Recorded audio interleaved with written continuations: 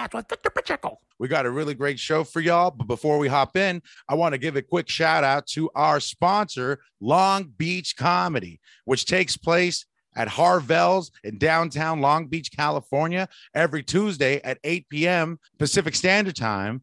We have award-winning dancers, celebrity drop-ins. You never know who's going to be there, but I'll tell you who will be there. Me, your boy, Victor Pacheco, every single second and fourth Tuesday of the month with new material. So come and check me out. Come and check out the shows.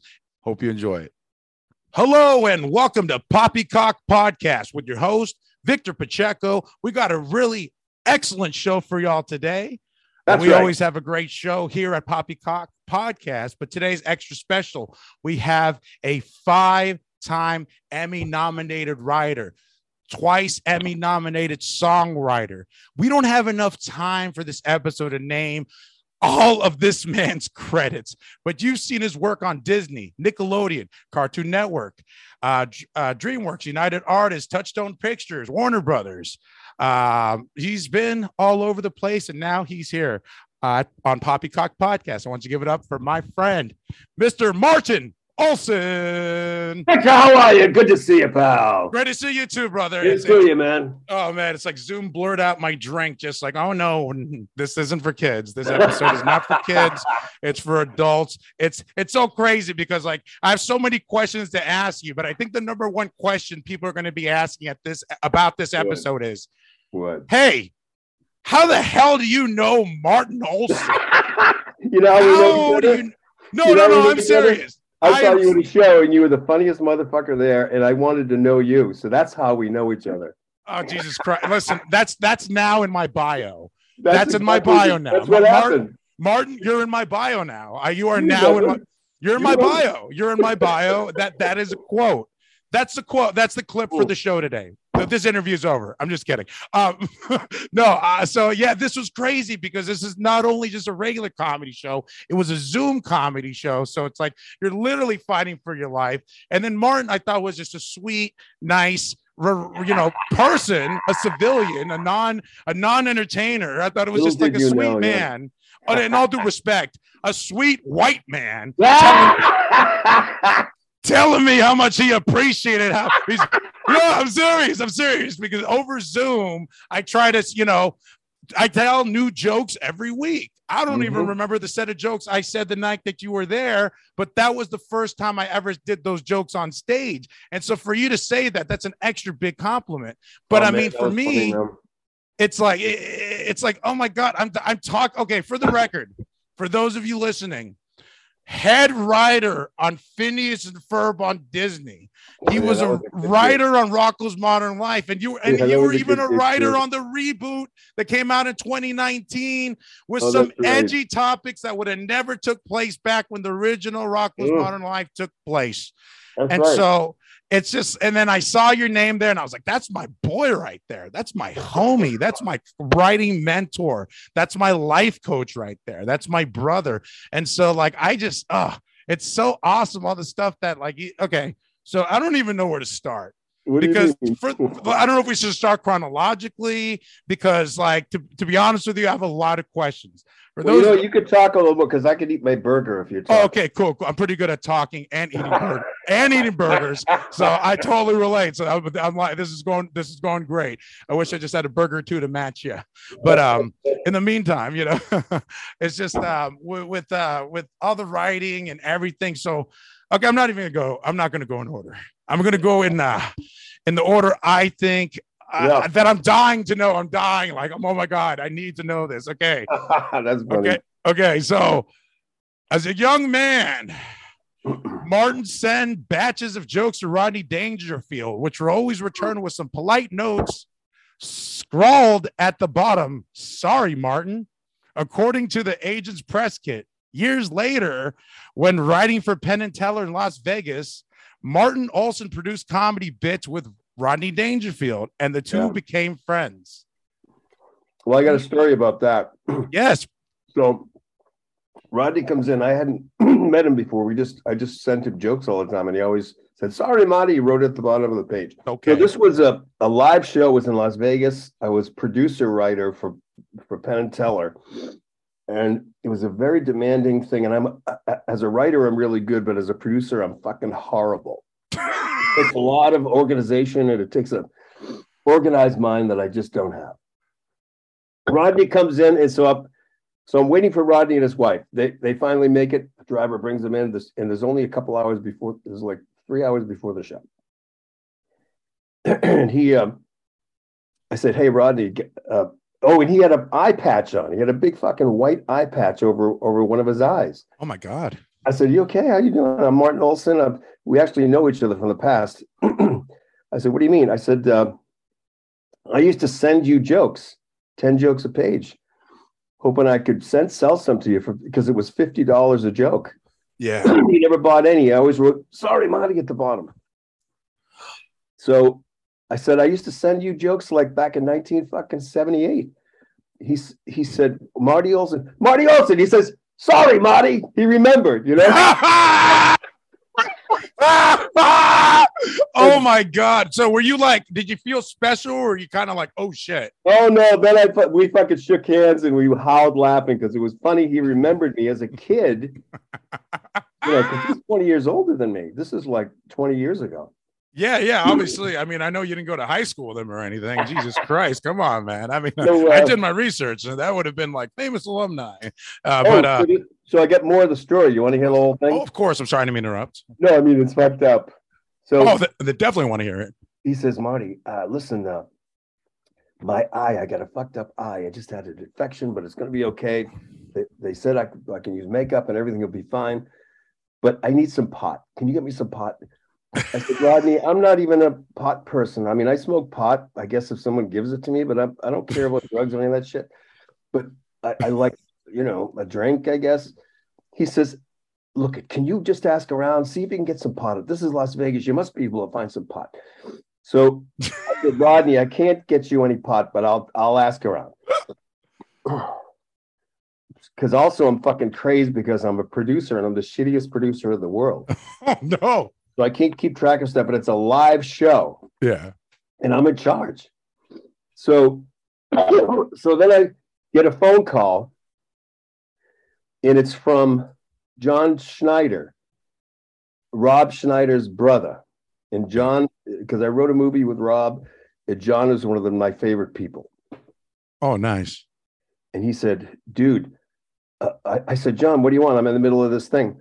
A shoot. He said, "Listen, Metallica is in the next room in Rob's office, and they're reading your book." I said, "What? My book isn't even, what do you mean?"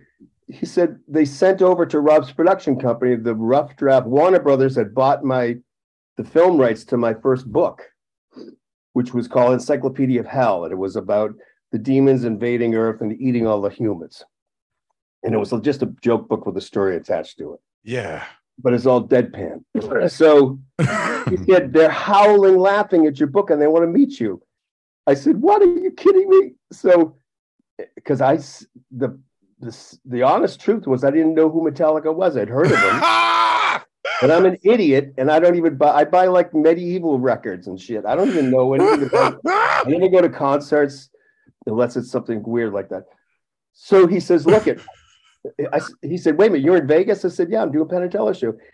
He said, "They're going to be in Vegas tomorrow. Are you shooting tomorrow?" I said, "Yeah, we're taping tonight and tomorrow night." So the next night, Rodney was too sick.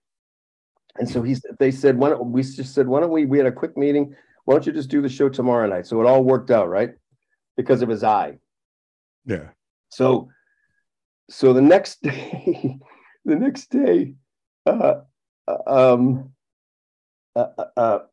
Rob Schneider, Rodney says, "Hey, what about the pot? Can you give us a pot for the next day?" I said, "Rodney, I can't get you any pot." So, and he said, "It's okay. It's all right. It's all right." He was super, super nice, right? And and I did ask some of the old crew members, and they said, "Well, you have to go up and I have to drive someplace. I never bought pot before. I'm in fucking Vegas. I don't know anything about buying pot because I'm an idiot." So then the phone rings, and it's John Schneider. Yeah. And he says, "All right, they're waiting for you." I said, what? He says, Metallica, they're in a bar waiting for you at the Hilton, because this show was at the Hilton. So I'm saying, what? He says, they love your book. They want to meet you, and they're at a bar. And so I said, write this down. So I wrote it down, and it was 2 hours before the fucking show starts. And so, and I'm a wreck. And so I call up so I said, all right, I'll meet. Of course I'm going to meet them, but I don't, I don't need this right now, but it's just so crazy. So I call my wife up. I says, who's Metallica? They're a big band, right? She says, you idiot. They're like the biggest band. And just look up on the computer, because the computers were just starting then. Yeah. We just started up with computers. One of the first productions with computers. Look up on the computer Metallica, and you can see their faces. Okay. So I run down to the office, which is underneath the Hilton, and I look up what they look like and their story. Oh, and my wife says, and don't say anything about how you think all music should be free, because I'm an idiot. I think all music should be free. Good wife. Great wife. She said, don't say anything about that, you fucking idiot, because Lars is the most.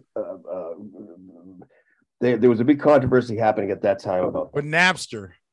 Exactly. Oh yeah. So this was like 96-ish, 97-ish. It was 95. It was. You're exactly right. That was exactly when it happened. So then I know who they look like, anyways, and I know vaguely about their band. And it's the biggest, and one of the things I said was, it's the biggest band in the world. I'm busy writing. I don't got time to listen to music. Well, I told you I'm an idiot. And besides, I'm just always writing. I beg to differ. So then I start running like a little girl through the Hilton, which is like a fucking maze. It's like, truly, it's like an Alice in Wonderland fucking maze. And I don't know I don't gamble or anything, so I don't know hotel or anything. So right. I have the piece of paper that John said, go to this bar, they're waiting for you. He says, make it fast. So I race through this, and I finally find this place, because the name was over it, and the curtain was over it, black curtain, and there was this big fucking tough biker-like guy out front on a stool. Yeah. I said, hey, my name is Martin Olson. Metallica's waiting. He says, yeah, they're inside waiting for you. Oh, so wow. He pulls the curtain back, and there's the door. So I walk in, and it's just Lars and Kirk. Lars, the drummer, and Kirk, the guitar player. And I said, hi, I'm Martin Olson. I just wanted to, thanks for liking my book. And they both hugged me. They said, the book is the funniest book we've ever read. They loved it. So, I mean, that was very unexpected. And I saw on the bar 3 rows of 6 shots lined up. And wow. I have to produce my show in 2 hours. And I'm terrible at it. So now I have to drink fucking 6 shots with Metallica. What am I going to do? Not drink with Metallica? So then they want to toast the book, and they want to talk about the fucking book. It's not even published yet. It was just a manuscript that was sent out to production companies because Warner Brothers bought the rights to it before it was published. So we started toasting the book, and we were howling laughing. They're the nicest guys ever. And I said, hey, listen, can you give me a quote for the cover of the book? Because it isn't published yet. And they said, of course. And then they both made up the quote that's on the cover now that you can see. And I quickly wrote it down. And I said, thank you, guys. I high-fived them and everything like that. And then we drank all the rest of the fucking shots. And I'm shit something, oh, my God. I'm terrible at my job. I'm going to be 10 times worse. So I said, I got to get back. I'm in the middle of producing the Penn and Teller show. Yeah. You guys want to go, come backstage or anything? He says, we can't, because we're doing a show too. That's why we're here today. Because they flew out and they had a show in Vegas. That's why they said, well, we can meet Martin if he's in Vegas because we love his book. So Lars gave me a big hug. A super sweet guy, by the way.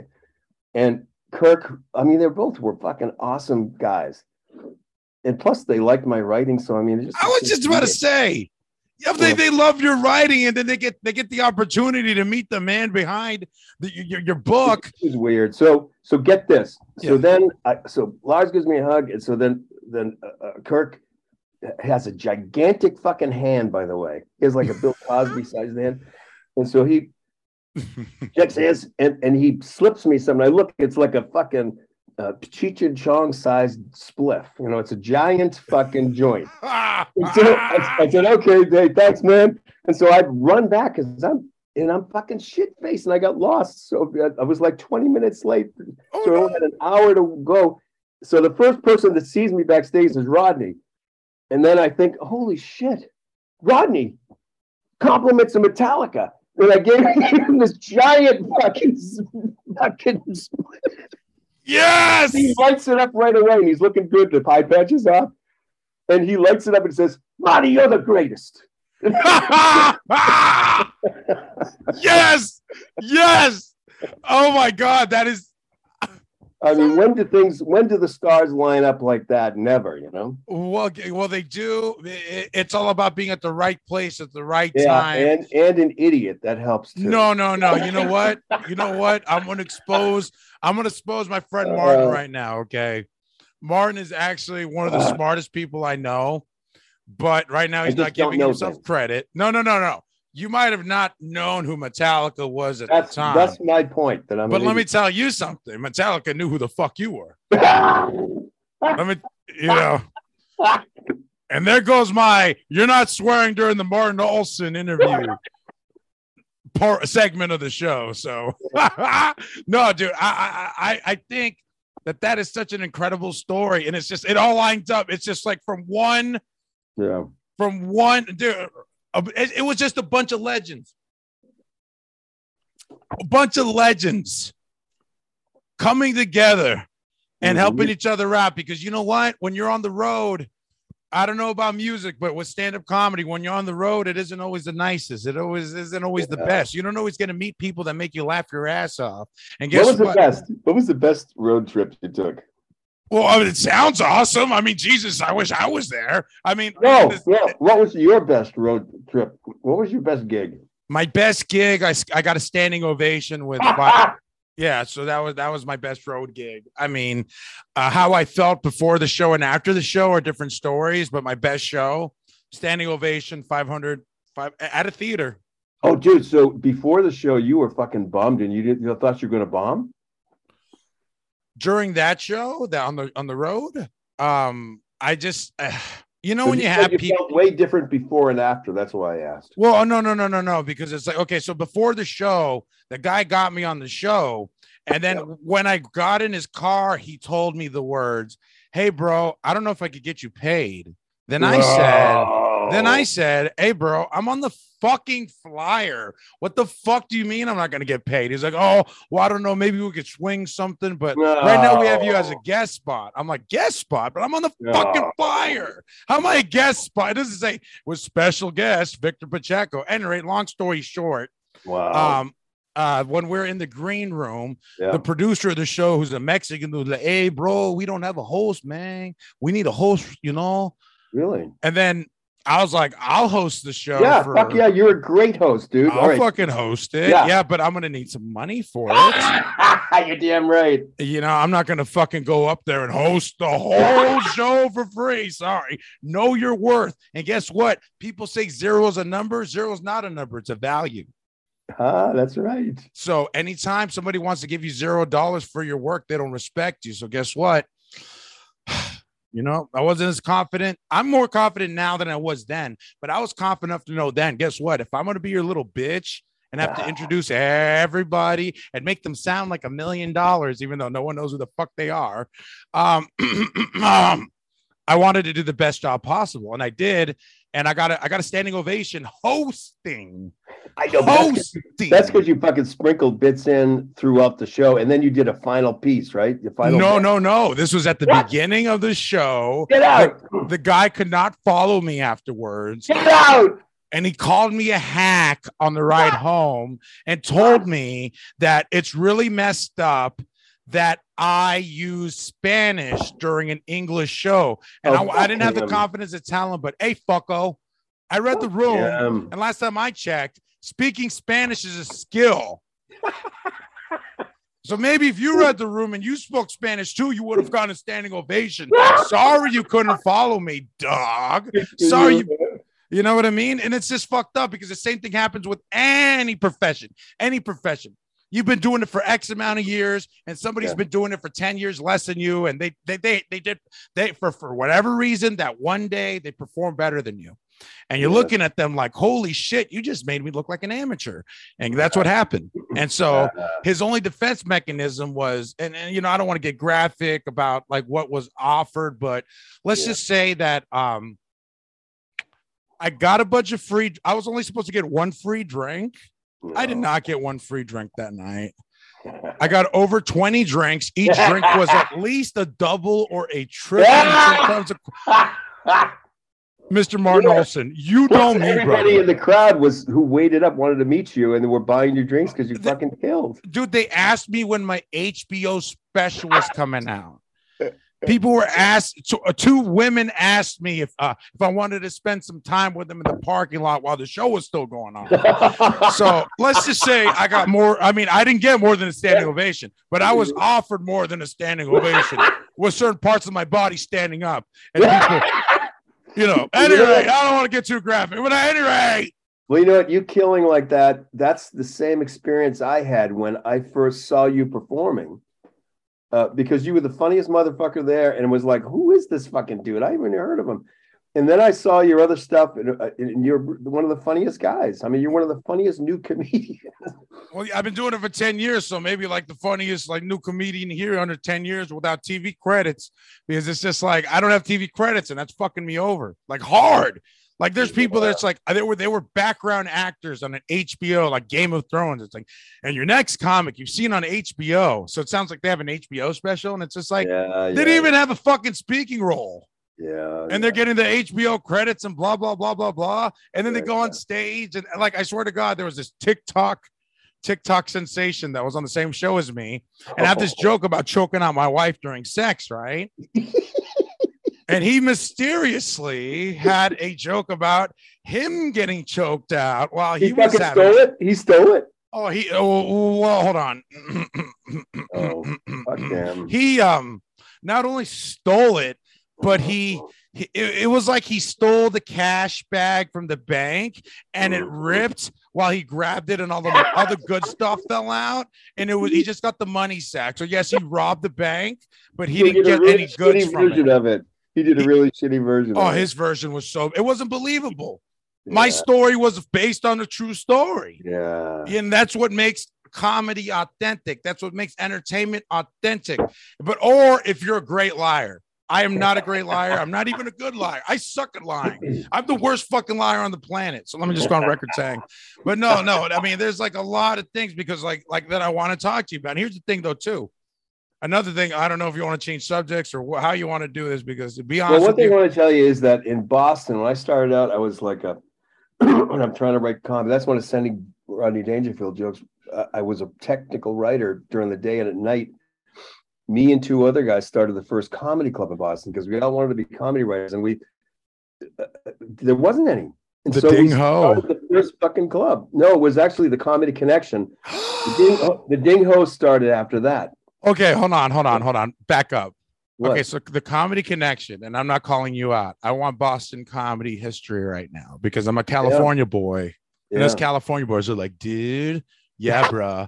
Let me know more about the comedy. Okay, so check it out. So it was the Comedy Connection first. Yeah. And then Barry Crimmins comes through. Then that was 1978. That's how fucking old I am. And then in 1979, Barry Crimmins came into town, and nearby, because this is in Boston, and so in Cambridge, which is next to Boston, he started the Ding Ho, which was in this crazy Western Chinese restaurant, and it was the perfect fucking place for comedy. It was way better than the Comedy Connection was good because it was in the theater district, and we lucked out doing it in a bar that was big. And luckily, the guy who was the manager liked us, and almost immediately, because there were no fucking comedy clubs, there were lines around the street, because we had like the people who we just said comedians wanted. We didn't have any comedians, and so suddenly Stephen Wright shows up, and Lenny Clark and Joe Alasky and Jay Leno came in. Holy shit! All these people came in, all these Bostonians, Jack Gallagher, and fucking Don Gavin, Joe Alasky. Gavin. And so then Barry came in, and I said, "Who?" We're the three of us were talking. Who started the Comedy Connection? Is it because I was the piano player, but we didn't have an act. So we all each had to do an act. So I did like this writer's act, this bullshit thing where I played, not parodies, but like fucked up songs, basically in the audience. And I showed a movie because I made like Super 8 films. And I used to have a guest come in. I would have an actor come in dressed like in an evening gown. This guy on a street, he'd have a sheet over him, and like I would start playing and all this stuff. And then I say, now I have a special guest, and I just pull the sheet off this guy, and then he would immediately go into his bit. You know what I mean? It was really fucking funny. Then he was done. He'd sit back on this thing, and I'd cover him up with the thing. But we didn't have any. We didn't have any. Comedians. So, but then when I saw the first night and every single night for years, Stephen Wright, his whole act began, and all these guys. And the funniest guy, I think, was Lenny Clark. You know what? I out of all those guys, he was the one guy that stood out during the Rodney Dangerfield Young Comedian special on HBO. You have no idea what he was like, because he was like a surrealist, because he turned into being like a one line type of crazy fucking but he used to come in and do the crazy fucking shit. We would have puppets, and he would do this thing with these glowing things he brought in, and he would hypnotize the audience. It was just the funniest shit ever. He did. Wait, could he actually hypnoti him? Or no. It was all a put on, and he had it worked out. When it was fucking killed. He was the funniest motherfucker. And Lenny and I became roommates, and so we were roommates for a couple of years in Boston, and right next to Harvard University, at this little rundown fucking dump that this Chinese guy rented. Yeah, the Harvard Square. I have it in my notes. Yeah. And I was going to ask you, that was one of my questions. Can you tell me your experience living with this up and coming comedian, or was he famous at the time? Because that's going to lead into my next question, because I saw you in a documentary called Call Me Lucky about Barry Crimmins. And I'm going to talk about that in a second, and there's a lot of crazy shit that happened in that documentary. But let's talk about Lenny, though, in that crazy documentary, where I guess apparently one night he came out with a chainsaw and you're laughing for the record, because for those who are listening just to the audio, Martin's laughing because it's just like, this is the crazy shit that comedy has always been and will always be. There's a little bit more like OSHA. Well, here's what it was like. First of all, Lenny and I were roommates, and we got a TV.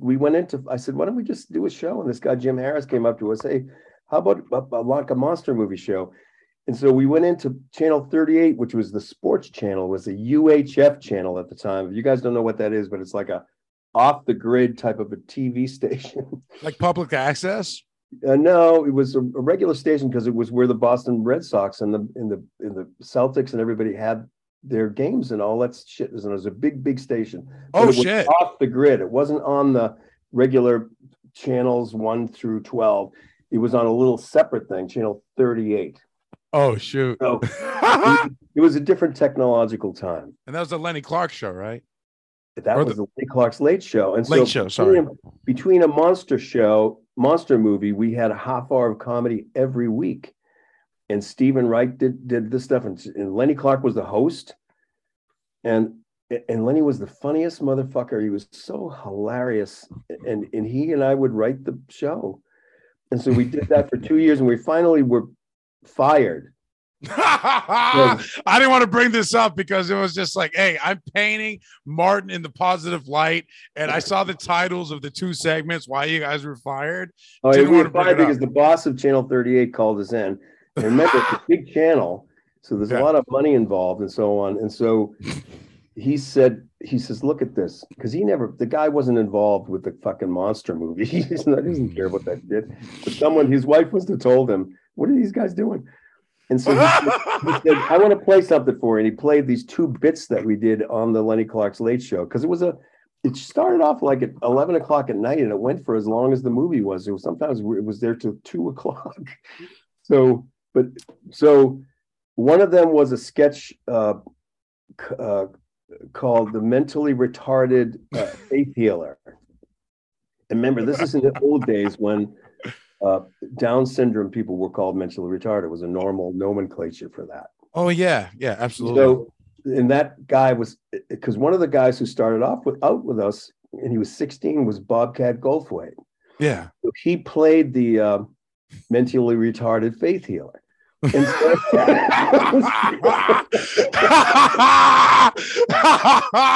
it was, of course, distasteful and of course, indefensible, but it was a different time.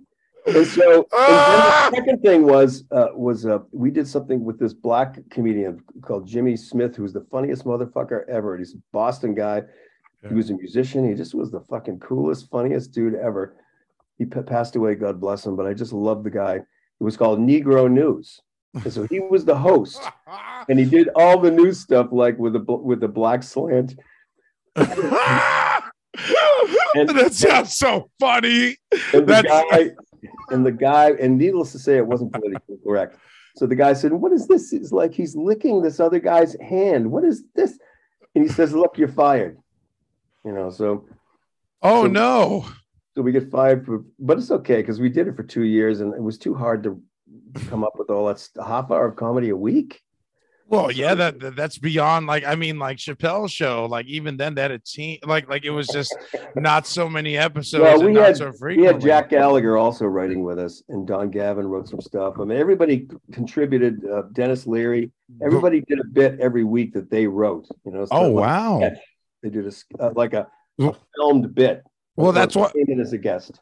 Well, that's why it lasted 2 years and not 2 episodes, because you had a bunch of, the Dana Carvey show didn't last that long, and they had a plethora of A-list stars now. Oh my God, that was a masterpiece of madness. That was. Thank you. Oh my God. Thank you. And sorry, that wasn't even one of my questions. I'm just talking to you as like that was just like, okay, ahead of its time, Negro News or whatever it's called, ahead of its time. Also, they did the commercials in the TV show, like in the old Jack Benny show with the Dana Carvey show. So they would do the commercials in the show.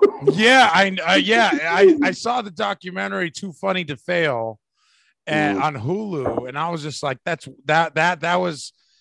Wait, how did that fail? Yeah. Because there's so many talented people, and it was just a great documentary. But speaking of great documentaries, so this is the thing. I just met Martin in December of 2021. Yeah. But I've known Martin my whole life, because he wrote on Rocco's Modern Life. And so like his funniness got to me even before I met him. I told him this when I met him, but I'm not kissing your ass. I'm just telling you, you're part of my childhood even before I met you. No, how great is that? I lucked out doing kid shows because it's so lucrative writing music for them. And also people remember it. And they said, that really helped shape my childhood. And it's just so fucking wonderful to hear that. So thanks. Dude. Okay. Dude, seriously. Cheers. And also, even though it was a cartoon, Heifer and the Turtle, Filbert. Yeah. Filbert. Oh no, I remember it. I was just trying to remember. But I'm in the moment. But I'm gonna have a couple things to talk about that. But it's just like, listen, Filbert was plus size, and so was Heifer. Heifer was a freaking cow. So even though it was a cartoon, a lot of fat people or fat persons are not represented or are given in a negative light, but not them. Filbert was a little bit shy. He was a turtle. He would put his head down inside of his shell when he got nervous and stuff. And so, speaking of that, Okay, wow. Okay, so I skipped over the documentary question about Call Me Lucky. So let's talk Okay. about film. No, I love you. I just want to make sure that we're okay.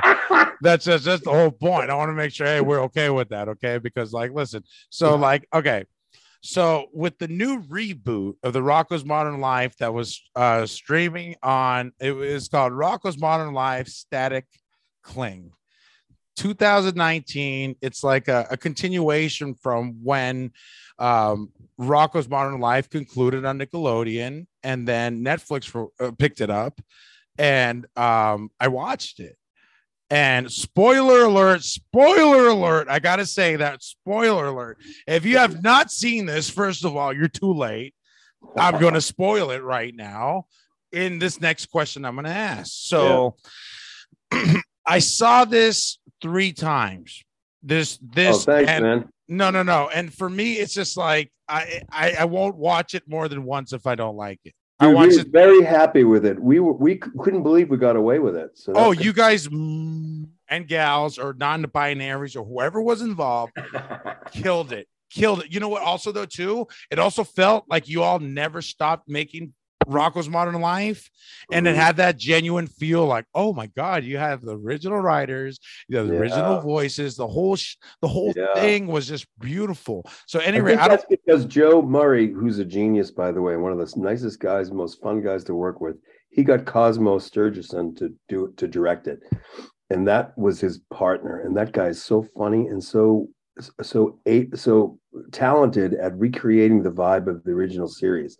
Yes. The speed, because the timing of it was the same. The original series was fucking out of control. And this guy, Cosmo, he reproduced, and later he did Cupheads. He's directed all that shit. So he's like one of the best cartoon directors. Oh, dude. I mean, but like the way I was looking at it was like, I wasn't expecting the turns that turned out to happen with Ralph Bighead and his transformation. Well, you know what happened about that is we said, because Joe said, look at Netflix wants us to do either continue the series or do a film. And so both Doug Lawrence, it was Joe out of the blue, 20 years later after the show.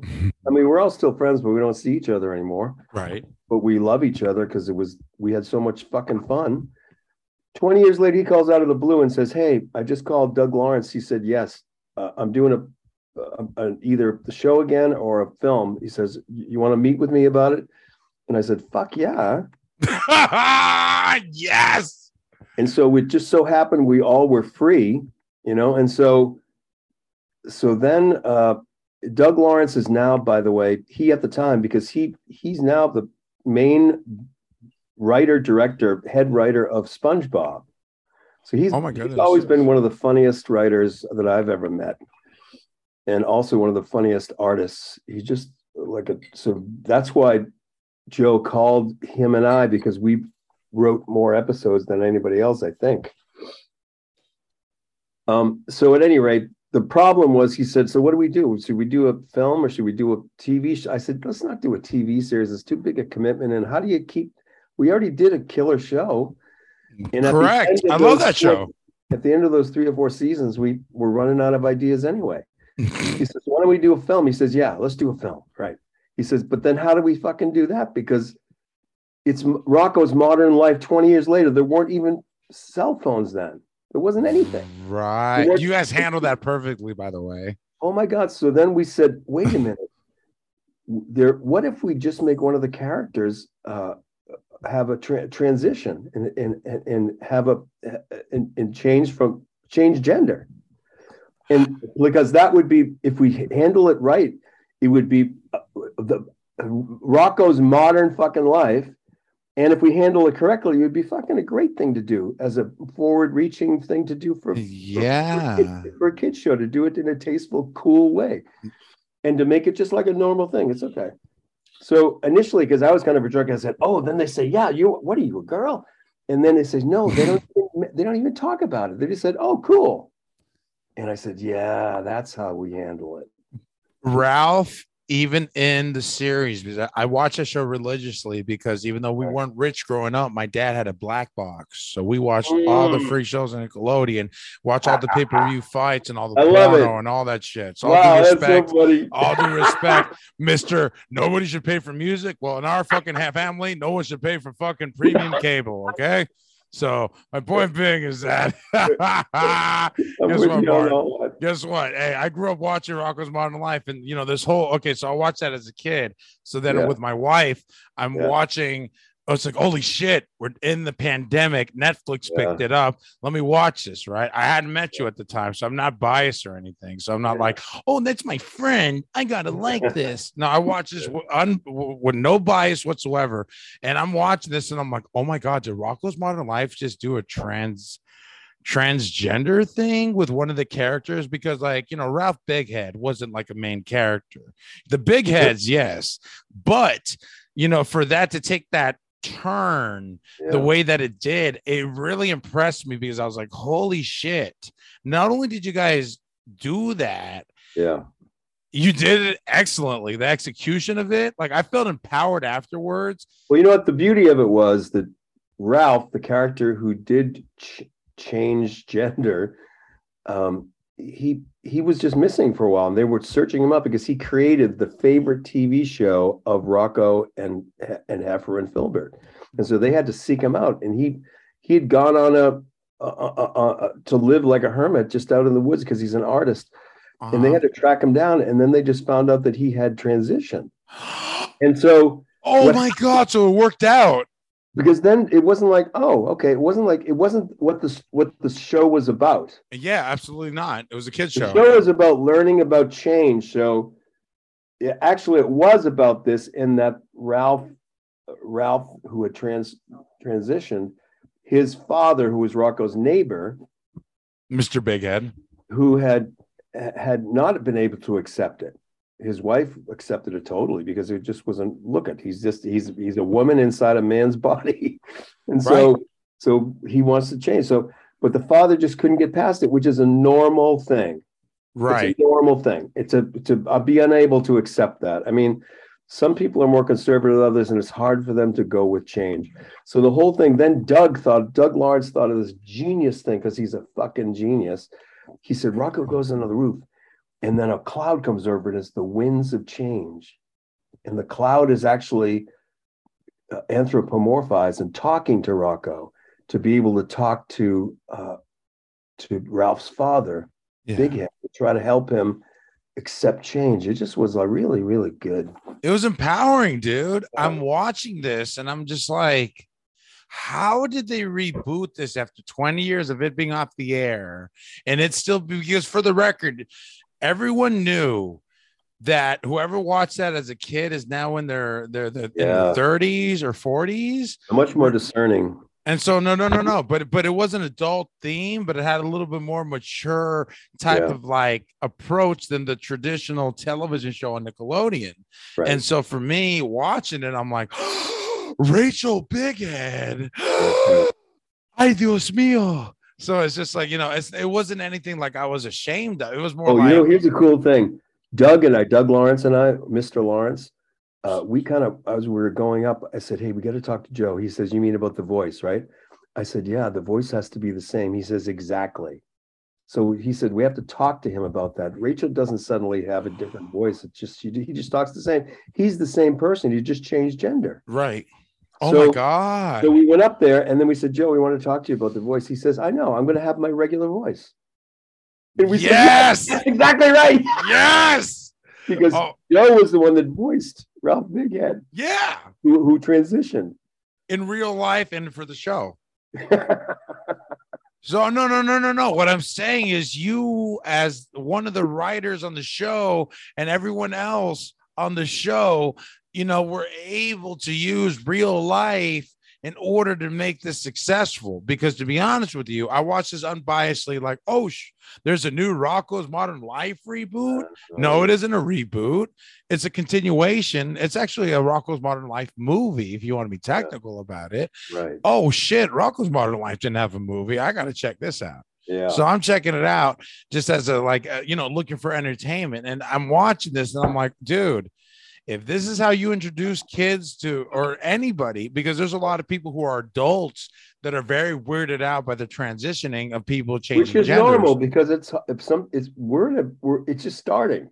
Well, I mean, the ability to be able to be who you really are is just starting, and so it's hard for some people to get used to. It's right. But I'm watching this as an entertainer. I'm watching this as somebody who gets that was the goal. You are so right, Victor. We had to make it funny and make it without doing anything.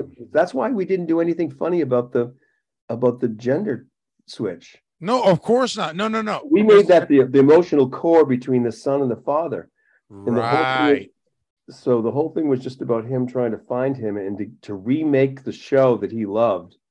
Yes, because that was the whole obstacle in trying to find him, because he was on the grid, he was in the trailer, he was, and it's just, I don't want to listen. If you haven't watched this already, go watch it.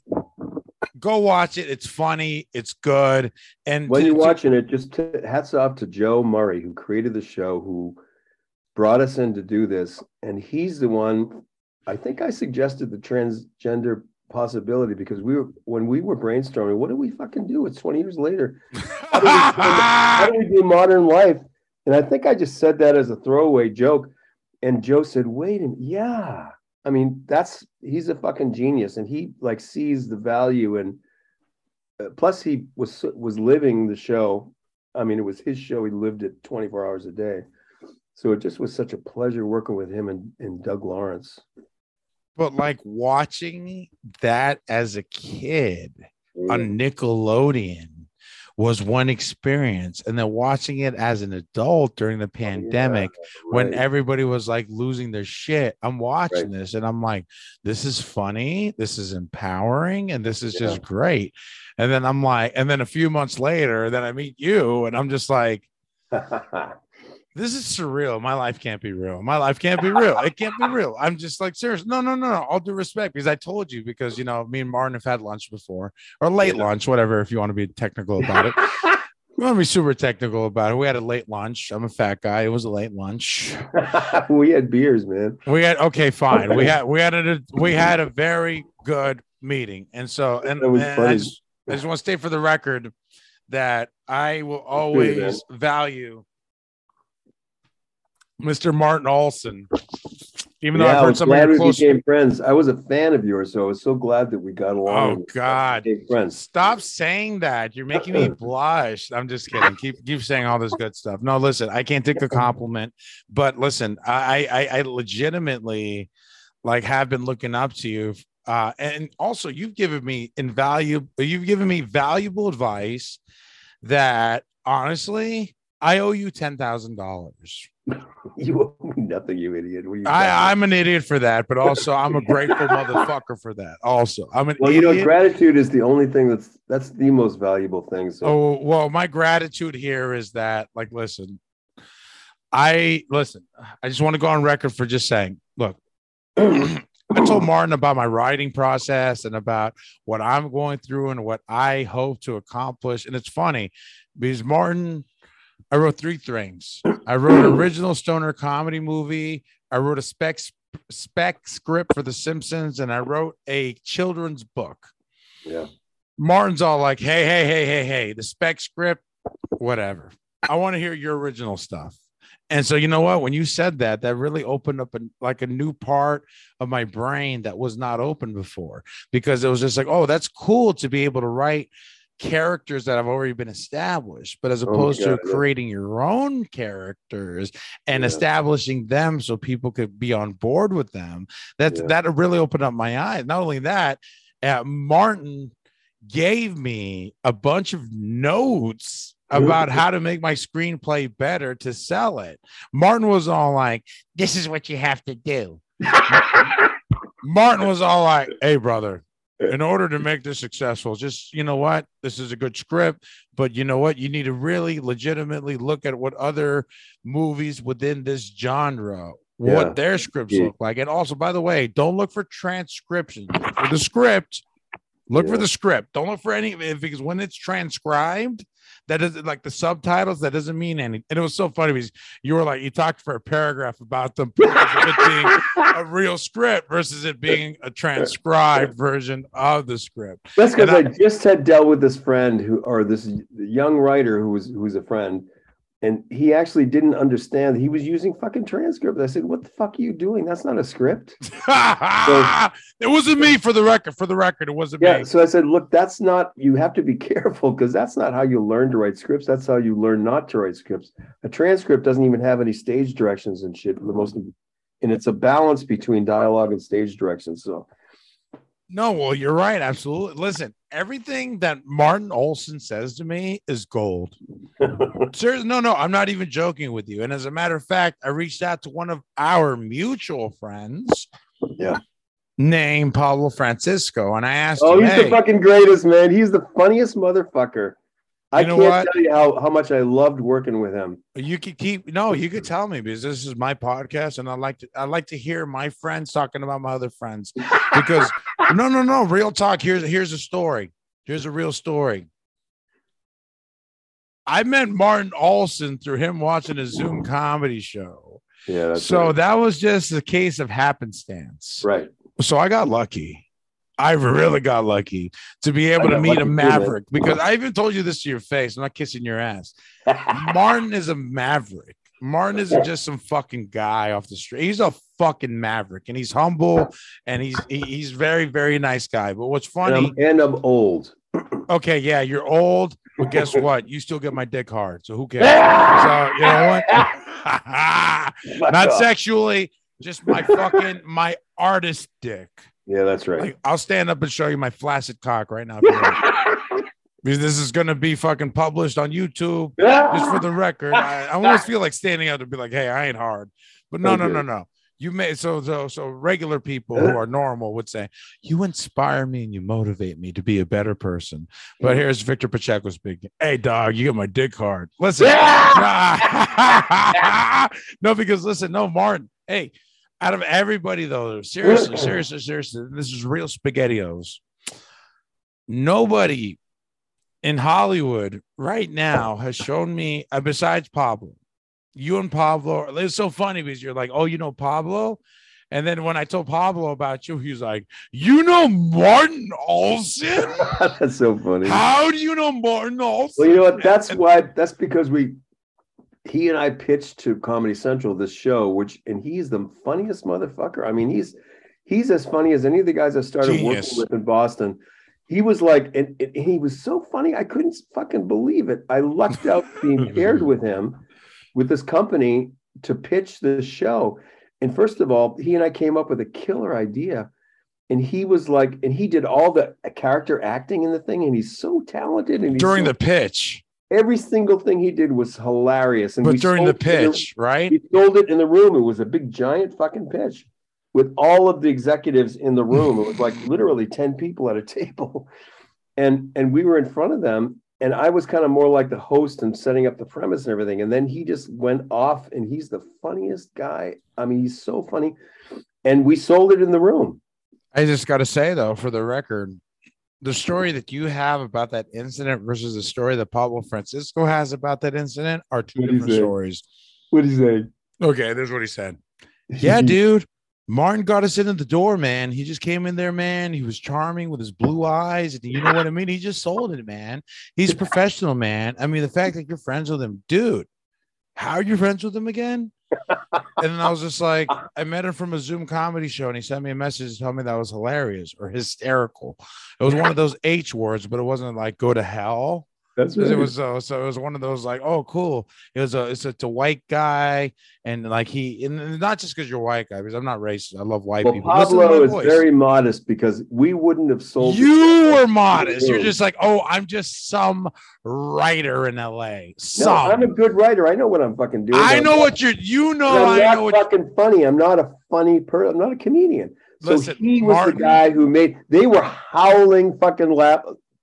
Look at Victor. I'm telling you. I'm telling you. All of those executives were were putting up their hands for us to stop because they were roaring laughing at Pablo.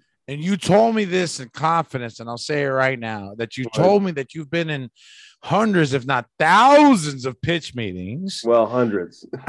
Okay, whatever. That's still impressive. Even if it's over one, if you had 101, which I know it's not. That's because I'm like 1,000 years old. So. Oh yeah, 1,000 years old, but fucking, you're just a fucking rock hard stud. Okay, so it doesn't matter. You be 1,000 years old, you're like one of those fucking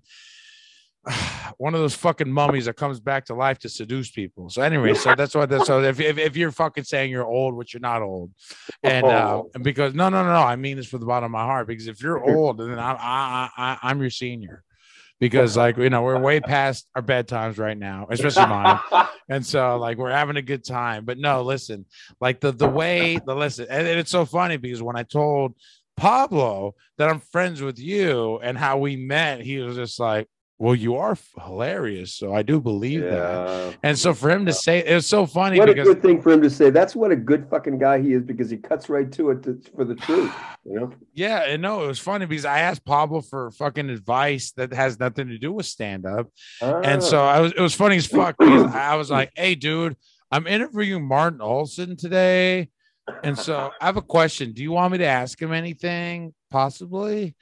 And he said this. Yeah, man. Hey, can you like ask him if I get his number? And I'm like, dude, I've already asked him like 2 times. And one time he cursed me out after you told me not to curse in front of him. And I love Pablo. Pablo's my brother. I love Pablo. No, seriously, I've told him shit I've never told anyone before. Anyone. I just loved working with him because he was, first of all, he was a stand-up fucking guy, and I didn't know him at the time. Yeah. And we had to get together quick and figure out this pitch. It was complicated because you have to figure out an entire show. And he and I just went boom, boom, boom, boom. And he was so fucking funny because he did all these characters. And so I just would come up with a fucking half-assed idea for this and that, and he would fucking make it real. He would say, oh, you mean like this? And so then he'd act that out. I typed it up. It was only like about 6 pages. And I gave it to him. I said, can you fucking fix this up? And he punched the thing up, and you know what I mean? It just was like a perfect storm. I gotta tell you, man, like, and it sucks because Pablo's actually my friend. You're my friend too. Mm-hmm. But I know listen, when I hit up Pablo and I like, sometimes like I'm in the living room, my wife comes up to me and she says, shh, like I'm too loud. And like, and then after I get off the phone, she's like, is he really that funny? I'm like, oh my God, do you like, if you're not even in the room with me, I'm biting the inside of my mouth to not laugh louder because I know I'm already laughing super loud. I think Pablo is one of the funniest people I have ever worked with. And I only work with him for maybe like 3 or 4 weeks. Well, let me tell you something, dude. Pablo thinks the world of you. Yeah, Pablo, likewise. Dude, no, seriously, and that makes me feel good because when I told him that we were friends and that you read my script and that you were like being really, really, really like helping me because you could have told me without saying it. Hey, you know what? I don't got time for this. What's funny about you? This is what really I got to state this for the record. There's a podcast going on record. What? So I meet up with Martin Olson. Excuse me. No. You're excused. You here's the Pablo, by the way. Oh, Pablo, Pablo, I miss you. I loved working with you, dude. So me too. He's the best.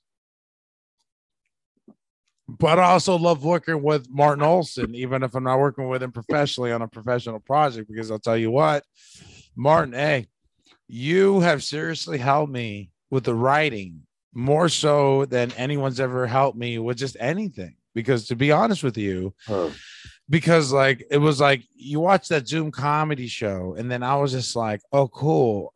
This is a nice guy that was saying a nice thing about me. Let me stop you right here. No. Wikipedia you. Dude, no. You're humble. You're too humble. No, I'm telling you, here's why I'm stopping you, because you're being a fucking jerk. Then I said, so I've been writing a bunch of stuff. And you wrote an entire fucking screenplay, and then you did what I did when I started out. I wrote a script in every category that's how I got started. And so you wrote a fucking original screenplay, which is what I did.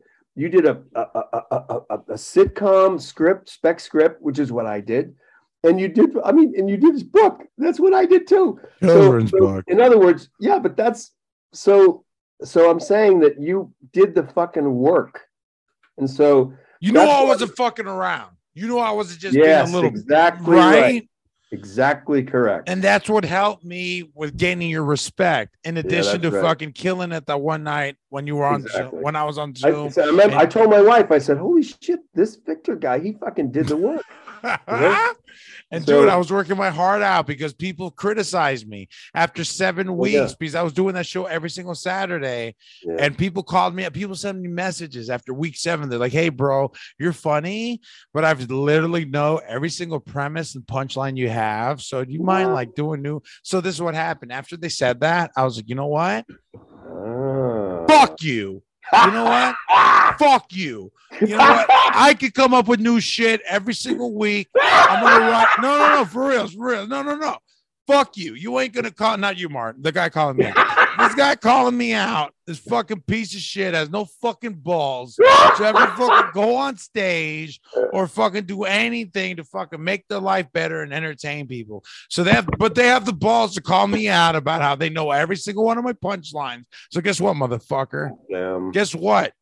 I'm gonna fucking write new jokes every single week. And because of that criticism now, I wrote over 3 hours of new material. Dude, you know what? You just pointed out something that's one of the biggest truisms. I mean, in my life, it was my enemies have been my greatest fucking allies. Because when I get criticism about shit, I fucking say, fuck this shit. And exactly what you just said, I'll show you.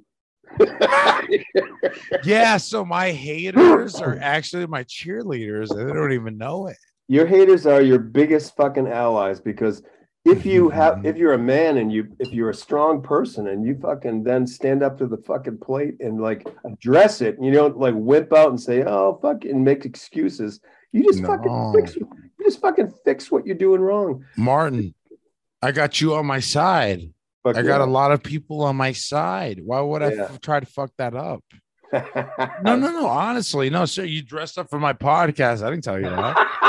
You dressed up and you're wearing normal Martin attire, which is like fucking like Hollywood chic.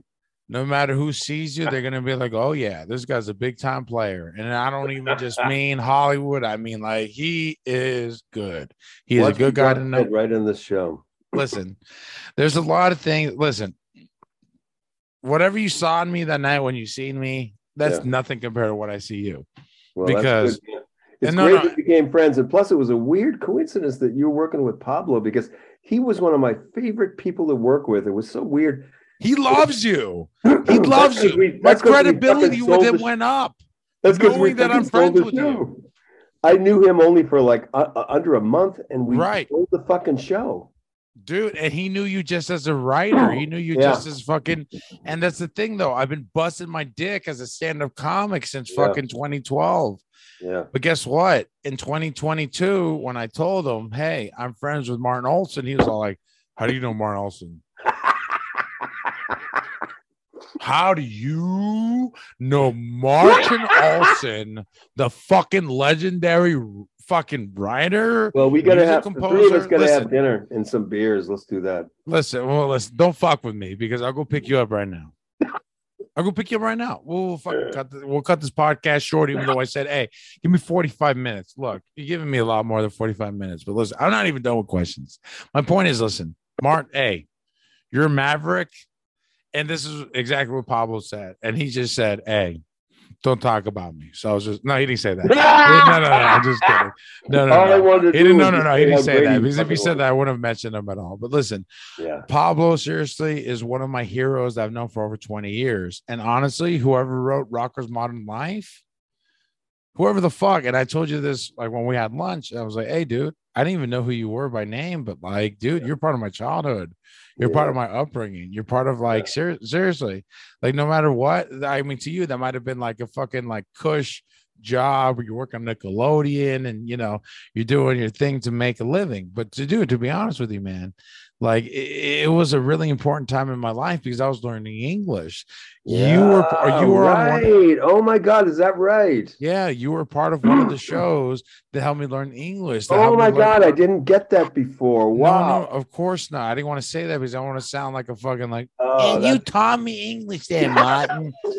Martin, let me tell you something, Martin. When it comes to speaking English, you can't do really well for me because all these other motherfuckers, they didn't come through. Okay. But with my friend Martin Olson, who's been my friend since 2021, it's okay because you know what, baby? When it comes to Martin Olson, he's on my team. And he doesn't want me to fail. He doesn't want me he doesn't want to make me look like an asshole. That's right. And so guess what, Martin? You know what, dude? Brother, my big uncle. I don't have daddy issues, otherwise I call you daddy. You've been, honestly, seriously, a really positive impact on my life, not just because to be honest with you, because I told myself, hey, listen, you can't move to LA until you have 60 minutes. Yeah, that's right. But I had 3 scripts, I had 3 different projects with me that you had no idea about, and I had no idea you even gave a fuck about me. So the truth is, it's just like when you sent me that message, just had a kindness to be like, hey, you were hilarious or hysterical. Those words, you were hysterical. Yep. And I legitimately, like, it made me feel good because I was like, oh, cool. It's a white man, not mistaken. Not complaining about me talking about choking out my wife. And I get all of my ideas about having sex from watching rough hardcore porno. Well, you know, it's even worse because it's a white man who doesn't even know who fucking Metallica is. Dude, listen, the white man who, I'll take a drink to that. Because to be honest with you, listen, Metallica, you don't have to know about Metallica, Martin, but Metallica knew about Martin Olson. And so guess what?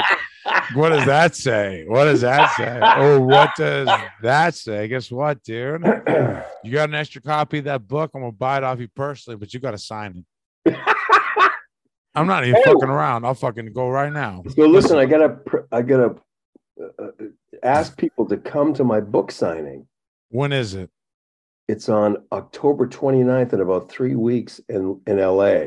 Oh, in LA. And well, okay. So this is going to be at 7 p.m. at the Philosophical Research Society in Los Angeles. That's right. That's right, brother. I got your back, dude. I got your back. Listen, if you don't go to this fucking signing, you're an asshole, for the record, because I'm going to be there. I'll buy your book right then and there. Actually, a matter of fact, let me buy your book in person so you get the cash straight up. And then I'm going to show up and then have you sign it. All right. Well, publishers, what happened was the book came out during the COVID. And so, yeah. So it just was bad timing. And so no. Listen. Now I get the book up. So now I'm going to start doing book signings. And this is the big one because all the comedians are going to be there. I think Dan and Swampy from Disney are going to host it. And I think that Bobcat Goldthwait is going to come. That's awesome. And Eddie Pepitone, I think, is going to be in. And okay, so what you're saying is I have to go and cancel. And musicians are going to be there, and so, and it's a benefit for my favorite library. And libraries, as you know, are having trouble. And it's the Philosophical Research Society, which is on Los Feliz. And it's on October 29th at 7:00 at night. And I guess I'll put a link down. We'll put a link. No, I'm going to put a link down. You're going to send it to me, and I'm going to put it on the bio for this episode. And to be honest with you, because I want everyone to go because you are a genius. Well, see if you can go, dude, because really. Listen, I'm not trying to I'm not one of these people that's like, oh, I'm only going to go if I get a set. Listen, I want to watch A-list type of shit, a type of production, a type of show. And listen, Martin, I've been begging for this interview for months. People don't even know. I'm so sorry. I've been so fucking sick. No. You're busy. Listen. No. Don't apologize. I'm just saying. I'm just telling the people. Listen.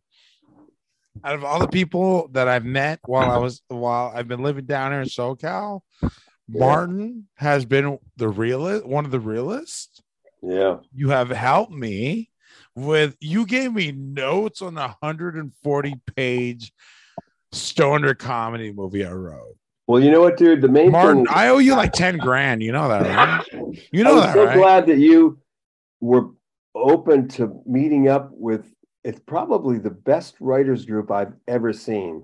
And this isn't fucking Los Angeles. Yeah, let me talk to you more about it Get out! off the camera. No, real talk. No, because I told him straight up. I was just like, Get hey, the fuck dude, out! listen, we talked about, listen, Martin, yay. Me and Martin are friends besides this podcast. Well, why not mention it then? No, Or if anybody it is starts the best writing- writers group. You know why, Martin? Because I called you out one time when you were at a fucking, I What? called you out by name because I heard your laugh and I was like, I know that laugh. I know that laugh. I was like, hey, what's up, Martin? And then whoop, you went mute. Like, okay, dude, I get it. What was the circumstance? The circumstances? It was a live script read. Oh, that's right. Yeah. And I heard you cackle. Or I heard you go.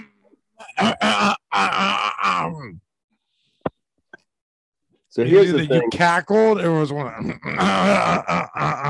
type of cough. I was like, "Oh, Martin's here." Oh, I was so sick then, and I had a No. But listen, no. You look good. You sound good, and it's just like, here's the thing. I'm a little better now, but now I have now I had the flu. No, well, listen, it was better flu than the COVID. Let me just say, that's right. We And didn't. it's My just- wife and I didn't get COVID, so we lucked out. that's good when you guys are killing it. Then you But guys are I gotta super- tell you, I want to plug Connor's thing. It's the fucking. Okay, let's best. plug Connor's thing. Only writers. It's onlywriters.rn.com. Is- Is that .co?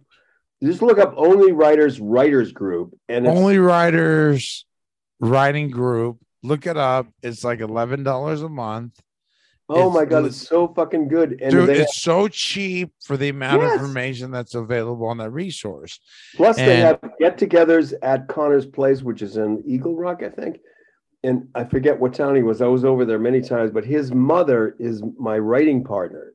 Ooh, I didn't know that. Listen. His mother was my writing partner for 30 years. Jesus. Okay, no wonder you recommended me to the group. Okay, listen. No, because it was the best group, and plus he created fucking Workaholics. Comedy Central Workaholics. Yeah, And baby. he's the best fucking writing coach and the, Oh my the God. best writing Listen, group. Martin, for you to say that somebody is the best writing coach ever It's true. after all the accolades that you have accomplished yourself. Yeah, but Guess I'm what not that a tells writing me coach. about I'm you? a fucking writer, Yeah, but guess what? You're a motherfucking writer too, and you're a fucking badass motherfucker. And I told myself, hey, don't cuss during the Martin Olson interview because you don't want to make him fucking feel uncomfortable. Guess what? I can't help but say, hey, you're a badass. But Victor, motherfucker. you know what? If anybody out there is a starting writer, the whole trick of all of Hollywood now is networking. It always has been. And Connor Pritchard's group, which is called Only Writers, look it up, just Google it. It's the best fucking group I've ever seen because they have 2 table reads a week of members' scripts. Yeah. I mean, it's unthinkable. And all of the people who are in the group take a role in the fucking Yes. I showed up. Look, Martin, real talk. Yeah. On a Monday or was it Thursday? I forgot which one. It was one of those 2 Yeah. days. I showed up for a table read. Did I you? wasn't reading, and you weren't reading either. Yeah. And I saw you in there, and I was just like, Oh, that's so funny. hey, I just recognized Martin's laugh, and I called you out in front of everybody. Because guess what? I didn't give a fuck. I was just like, hey, guess what? That's my homie right there. It's so funny because I knew Connor when he was like a baby. And so Ah! his I father, know his dad from the Throckmorton Theater up in the Bay. I know his dad from the Bay. his He dad don't is know. Michael Dad don't know Pritchard, me. Michael, he don't know me. one of the funniest comedians I've ever met. Oh, he's And great. So get this. I don't know if you know this. I don't know if I told you. Michael Pritchard married my wife and I. We signed him up to the Universal Life Church. And so he presided over our wedding. Wait, through Seattle. I'm also reverend through there. Ah, you are. I swear to God. I'll show you my fucking credentials. At the Have you University married of Life. anybody? Have you I'm married? going to July of 2023. No and way. I had a meeting this morning today at it was not this morning, but for me it's morning at 1 p.m. because I'm going to marry this couple at the Palace of Fine Arts in San Francisco. Wow, you're kidding. No, dude, I wish I was. It was an hour and 15 minutes worth of conversation. And I was just like, I have 2 big gigs today. And I didn't even tag you, but I wanted to tag you, but I didn't. You know what? That's an honor because Mike, this is the first Michael Pritchard. We were the first couple that he married. And after that, he married a bunch of couples. And he probably made a bunch of money. No, it's for nothing. You know. Oh, no. Hold on for a second. And so it was all just an honor to do. And so if you marry like this is some of my fans reaching out to me and they wanted to pay me to do it. Oh, great. So when you're marrying your friends, it's a different story. Like if you ever got married again or want to renew your vows. Hey, and you know what, too? Also, because I've written for all the comedians flew in from Boston and from LA. And so it was, and we had like a fucking square dance outside. It was a fucking wedding. But all the comedians showed up. It was the funniest motherfucking wedding ever. And dude, I was so grateful to Mike Pritchard for being our justice of the peace. Dude, well, I mean, just the whole family has a lot of talent. The whole family is generous. The whole family, like, listen, you introduced me to that group, and then I'll talk to you off the record about this. Yeah. But to be honest with you, Connor Pritchard is a gentleman. Oh my God, he's a gentleman.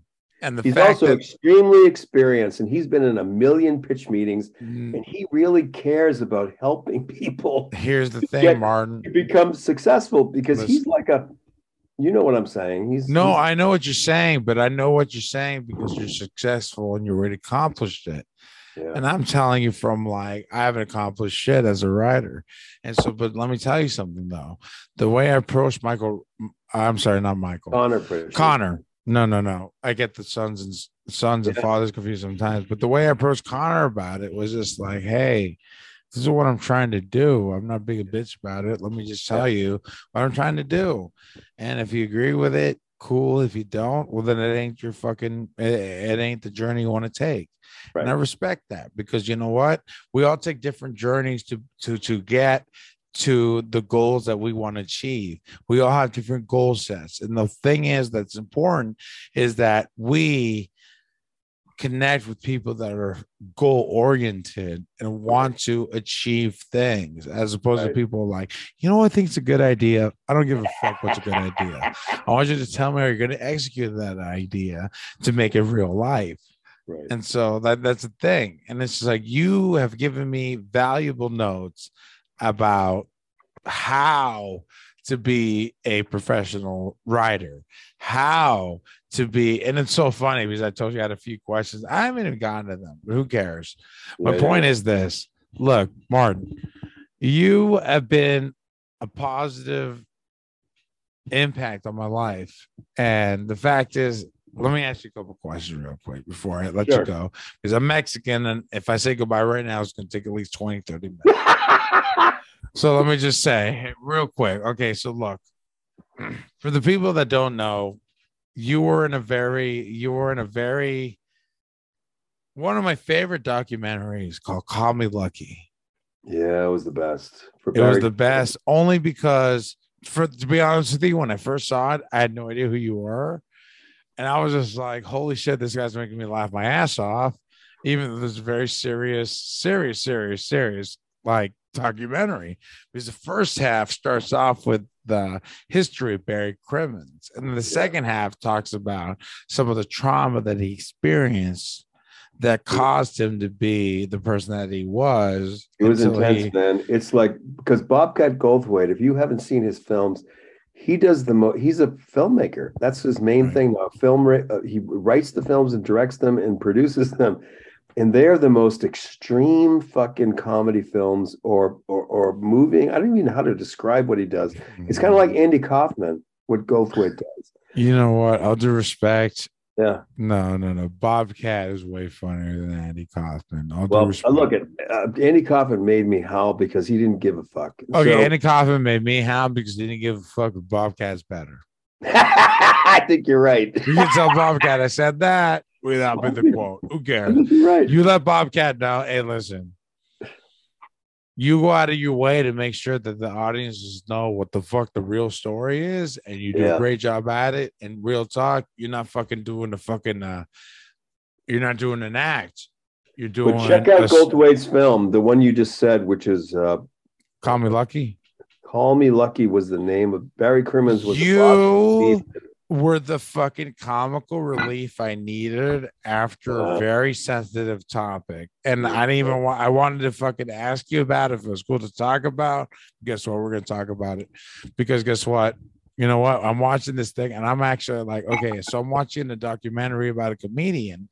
So I thought it was going to just be all about comedy, but then it took a dark turn about some. Oh my God. The darkest possible turn. And so like, I wasn't expecting that. I was not expecting No, that. I would urge everyone to see Bobcat Goldthwait's film, Call Me Lucky, because Me Lucky. You will not believe it. It's like if you want to be a dick about it and watch it for free, watch it on Tubi. Don't be an asshole. Yeah, Tubi's good. Don't be an asshole. Tubi's excellent because guess what? You get fucking bombarded with a couple of commercials and then you get gold. So who cares? Right. Listen, Call Me Lucky. I saw you in it, and guess what?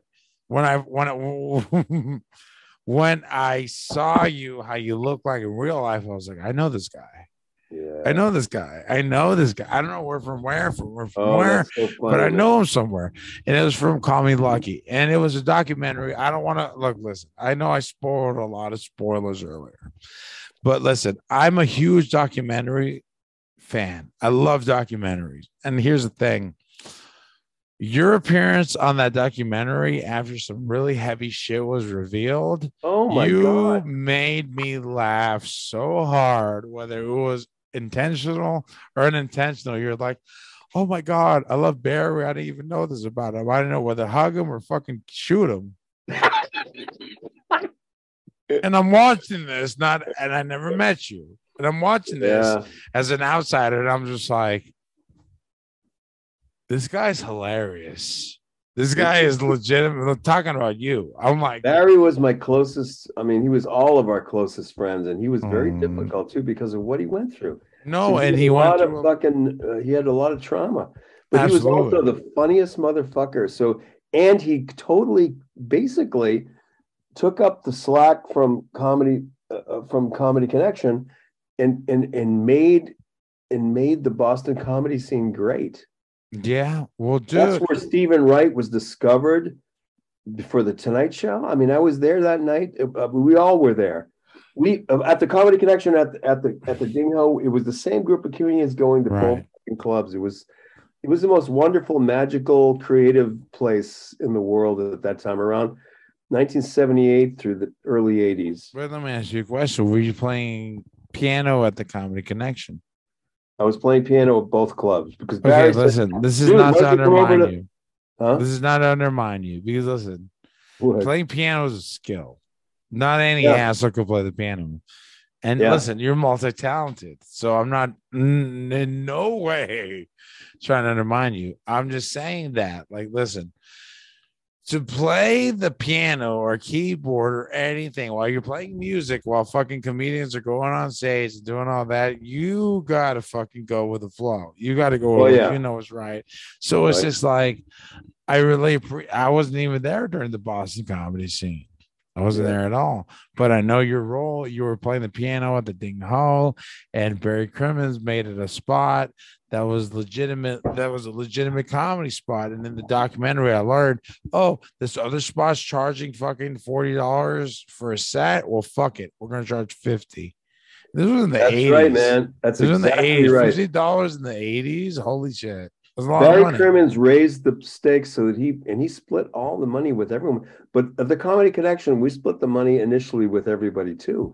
But Barry Crimmins raised the stakes because he was such a fucking prick, and he was very competitive. He said, "Fuck them." He said, and so he said, "I'm gonna." And he just came when Don Gavin and I drove cross country. One of the best comedians in Boston, and that's how I ended up meeting my wife and meeting my best friends out in LA. He just stuffed money in my jacket, and then he wired me and Don money as we were driving cross country, just to focus us to Barry, give us money so we can fucking Barry do it. Crimmins. He was the most generous guy in the world, Oh my and also God. the funniest. Also, for the record, I saw that documentary over 20 times. And not because of you, all due respect. I love you, but I saw that documentary at least 7 times before you were on, before I knew you. And I saw an extra 13 times because you were on it. That's so funny. No. You have no idea. You have no idea what it means to me. That documentary changed my life. The document, for the record, I watched that documentary thinking, hey, this is going to be all about comedy. But then the second half, oh my God, took a different turn to the point where I was just like, oh my God, this is a great documentary because I actually feel uncomfortable. I actually feel like, holy shit, guess what? You know what?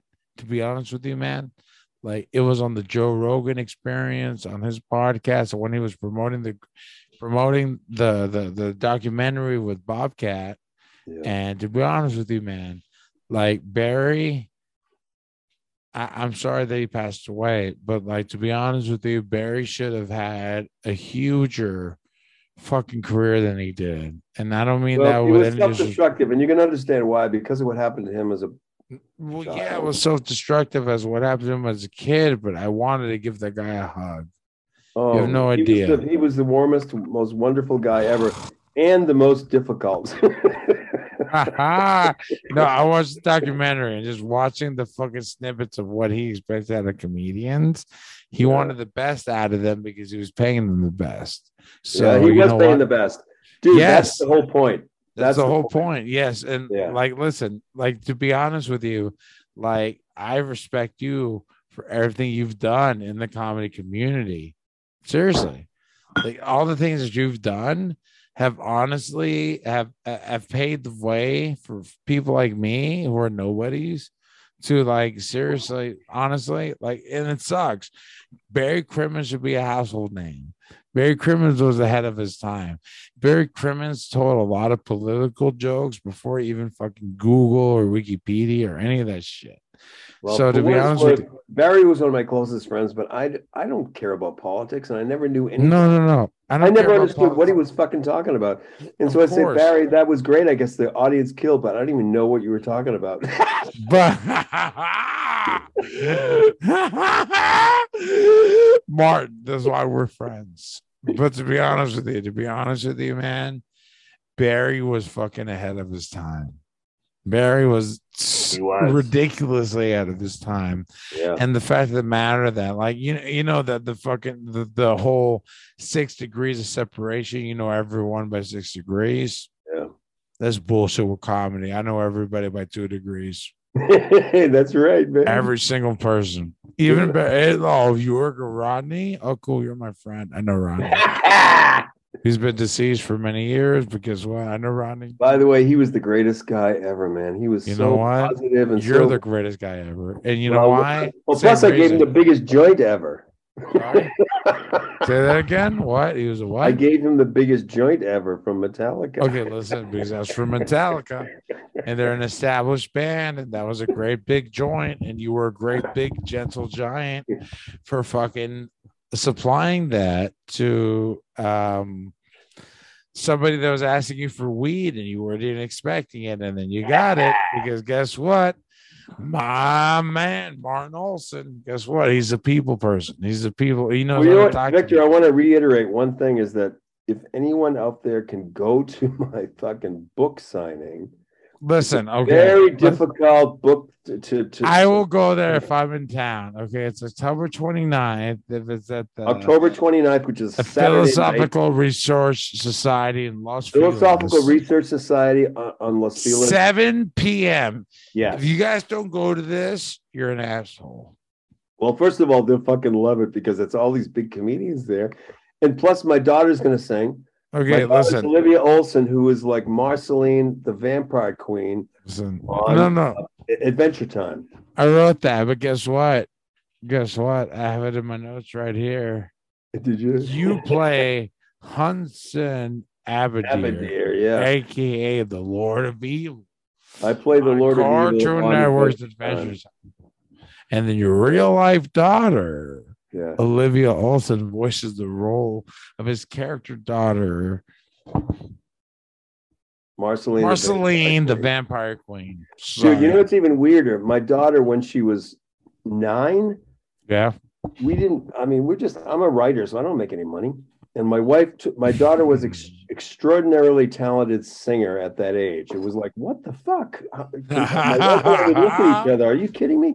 So she took her around to auditions, and she ended up being in the biggest British smash hit fucking Christmas movie of all time called Love Actually.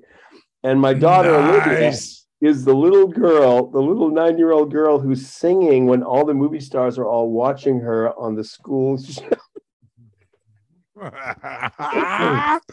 Listen, Martin, real talk though, you've had a really, and you continue to have, so this is past tense, it's present tense. Yeah. You have an amazing career.